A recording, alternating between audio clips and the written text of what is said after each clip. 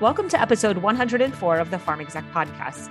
I'm Elaine Quilici, editor-in-chief of PharmExec magazine, here along with my co-host, group social media editor Miranda Schmalfus.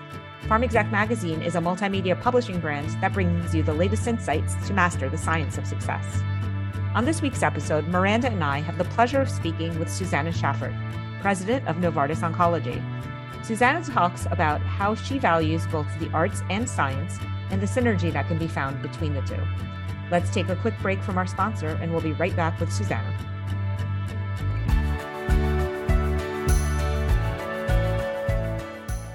What if you had limitless access to customer insights, accelerated timelines, and set fees? At TruSerum Network, we're fueled by connections in virtually every area of healthcare as part of MJH Life Sciences. The result? Audience-fed creative and more powerful content in less time. TruSerum Network, releasing what's real. Find out more at TruSerumNTWK.com.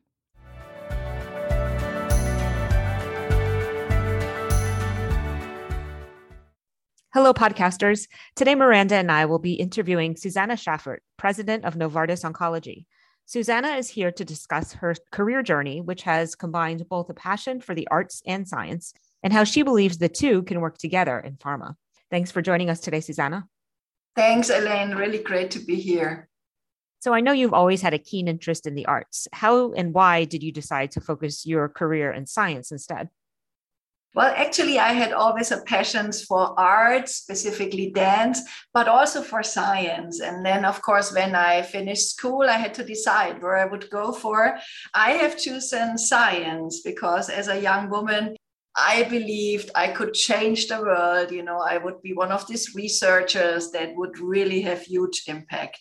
So when I started my studies, I was one of 10% females. And as I loved art and dance, I continued, also this in my leisure time and my hobbies. And I was clearly, I would say, a pioneer. I felt I was different than others by having, these strong passions for the two pieces, for the arts and for the science. But I felt really that it's something that maybe can even help in science. It can foster creativity. You see things from a different angle. And therefore, I really became very dedicated to demonstrate that also, if you're not fully and entirely focused on science only, but have also a second leg, that you can maybe solve problems better. And I really became probably a pioneer in role modeling that it is possible, to combine the two. Yeah, and then later I moved into the pharmaceutical industry where I, in the beginning, thought I would never leave research and basic research. But doing basic research, I realized it's very different. At least it felt very different from saving the world, because you work certainly on a big problem, but only on a very small segment of a big problem. And I felt that, was not what I understood in the beginning. And I wanted to choose something where I could have more impact. And that is how I have chosen the pharmaceutical industry, and especially oncology, where I felt there's so much to do. And I wanted to offer my help and my passion to also contribute there. So how do you feel that art and science intersect in pharma? You touched on it a little bit, but is there any way you feel that translates into creating oncology therapies? Yeah, it's a very good question. And maybe taking a step back and thinking what we need to do in oncology research. I mean, it's a big problem to solve. There is 10 million people every year that have their lives cut short by cancer. And there's many more millions that have their lives derailed, with most of us sadly knowing such cases and having been touched by cancer somehow in our lives with loved ones and friends. And there has been great progress over the years. medical innovation really has progressed. There is much more treatments available in the last 5 or 10 years than before, but it's still a very tough problem to solve. And I believe it's very clear we need to keep on innovating. We have to find new ways how to tackle the problem. We have to identify the problem we try to address and then get creative, take diverse perspective, different mindset, experience and backgrounds. And I believe the passion for arts can help. Actually, preparing for today's conversation, I looked up an article that I posted on LinkedIn in 2020 that we call The Art of Scientific Curiosity. And what I recalled there was that it was really fascinating to see the comments from many, many scientists who are also artists or musicians. And I found this very, very interesting that there seem to be commonalities, and they are clearly the curiosity and the ability to see things from different perspectives, to express science in different ways. And it seems I'm not the only one, and I was certainly very encouraged to see this. So you spoke a little bit about having different perspectives. Did you have any role models when it came to tackling a male-dominated field at the time? Actually, it was my mother. You know, unfortunately, my father passed away when I was very young. I was only 8. And my father was running a lumber business. And so my mother had almost no choice, but had to step into this role in a very male-dominated environment. And I was very inspired by her, as she always said, I will figure it out. And actually, she did. She was incredibly successful, really, as at that time the only female and women in this industry across all these men. And I have to say that really inspired me and encouraged me to follow my dreams and at least try to figure it out.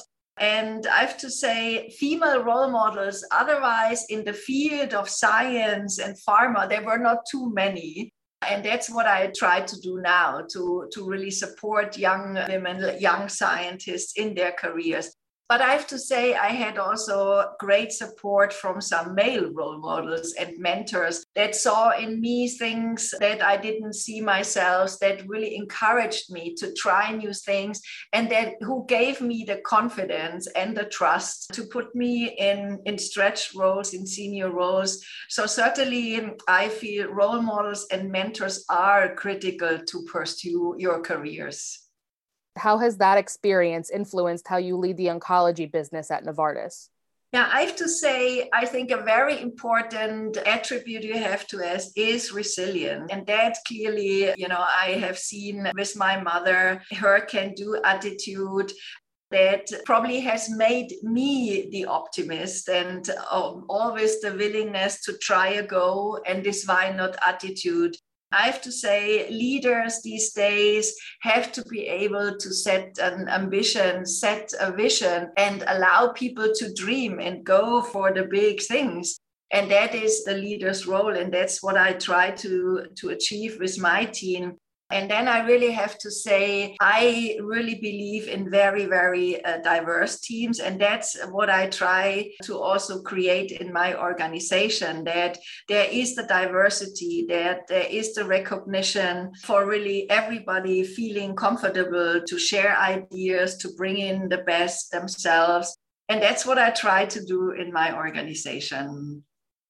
So it seems that, questioning and listening to people within a company is very important to you. And, how does that fit in with Novartis's boss culture? Yeah, I believe it's absolutely crucial. As I said, I believe in diverse teams, in diverse organizations.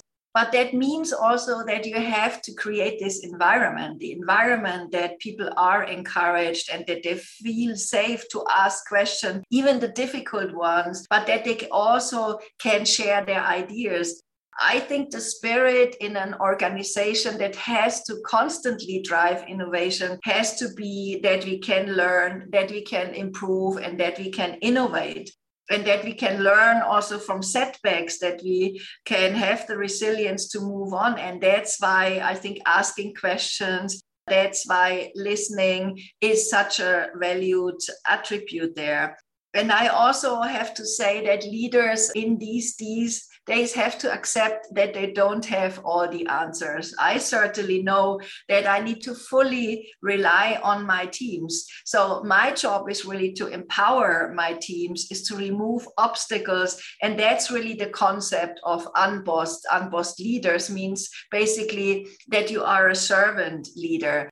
And with such a style and such an approach, you can hopefully foster an environment where everybody feels listened, where everybody can contribute, ask the right questions, also when they are tough, and also bring in ideas. And that's very critical, that leaders can make an environment or can shape an environment where also the more silent voices are heard, where also the quite different and diverse ideas are listened to. And that, I think, is fundamental in our industry.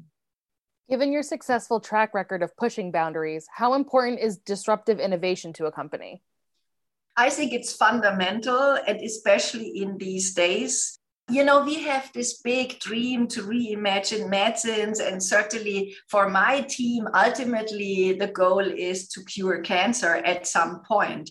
And we all know cancer is very complex. When you look at cancer, 10 years ago, 15 years ago, cancer was one type, like lung cancer. When you look now at lung cancer, this is probably 50 different diseases. And it's complex to solve this.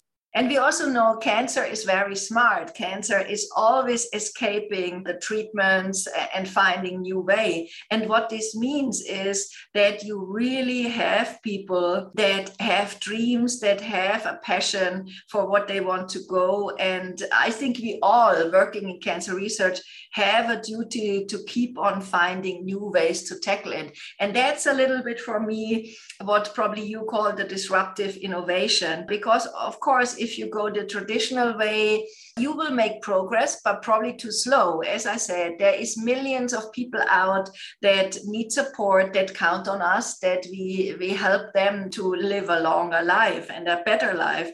And therefore, it really needs new ways how to tackle problems. It needs new approaches and different approaches, and just to look at things in a different way, from a different angle, to hopefully find new ways. I think what is also very, very critical, in addition to disruptive innovation, is on one side collaboration. I think every team has to understand that these big problems cannot be solved alone. So you have to learn to collaborate, to share, but then to win more at the end for the patients we serve and for the work we do. And I think the third component that is super critical for me is that these great ideas that we come up with are also implemented and that they are executed. And what I tell my team is we have to come up with great new ideas. But a great idea is only a great idea if it's getting implemented. So for me, disruptive innovation is not only the innovation part, it's also the part of collaboration. And probably even most important is then to go until the end and really implement and execute against the plan, and not just feel good by having a great idea. You have to get it down to really the implementation to really deliver for patients.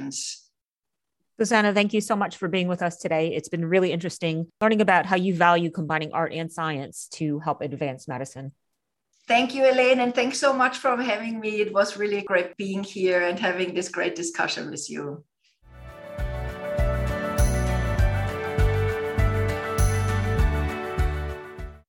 What if you had limitless access to customer insights, accelerated timelines, and set fees? At TruSerum Network, we're fueled by connections in virtually every area of healthcare as part of MJH Life Sciences. The result? Audience-fed creative and more powerful content in less time. TruSerum Network, releasing what's real. Find out more at TruSerumNTWK.com.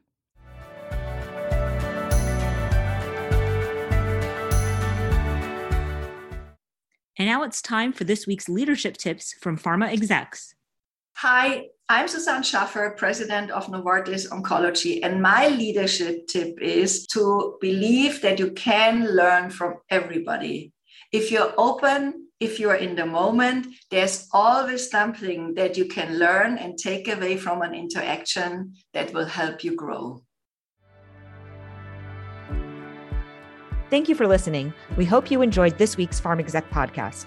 We are always pleased to take you behind the headlines, provide expert tips from industry leaders, and give you an inside look at what the Farm Exec staff is working on. Remember, you can always find us on the web at farmexec.com, on Twitter at farmexec, on Instagram at farmexecutive, and on YouTube. The views expressed on this podcast do not reflect the views of Farm Exec, its parent company, or our advertisers. For editorial questions, please email Editor-in-Chief Elaine Quilici at equilici@mjhlifesciences.com. And for sponsorship opportunities, please email Group Publisher Todd Baker at tbaker@mjhlifesciences.com.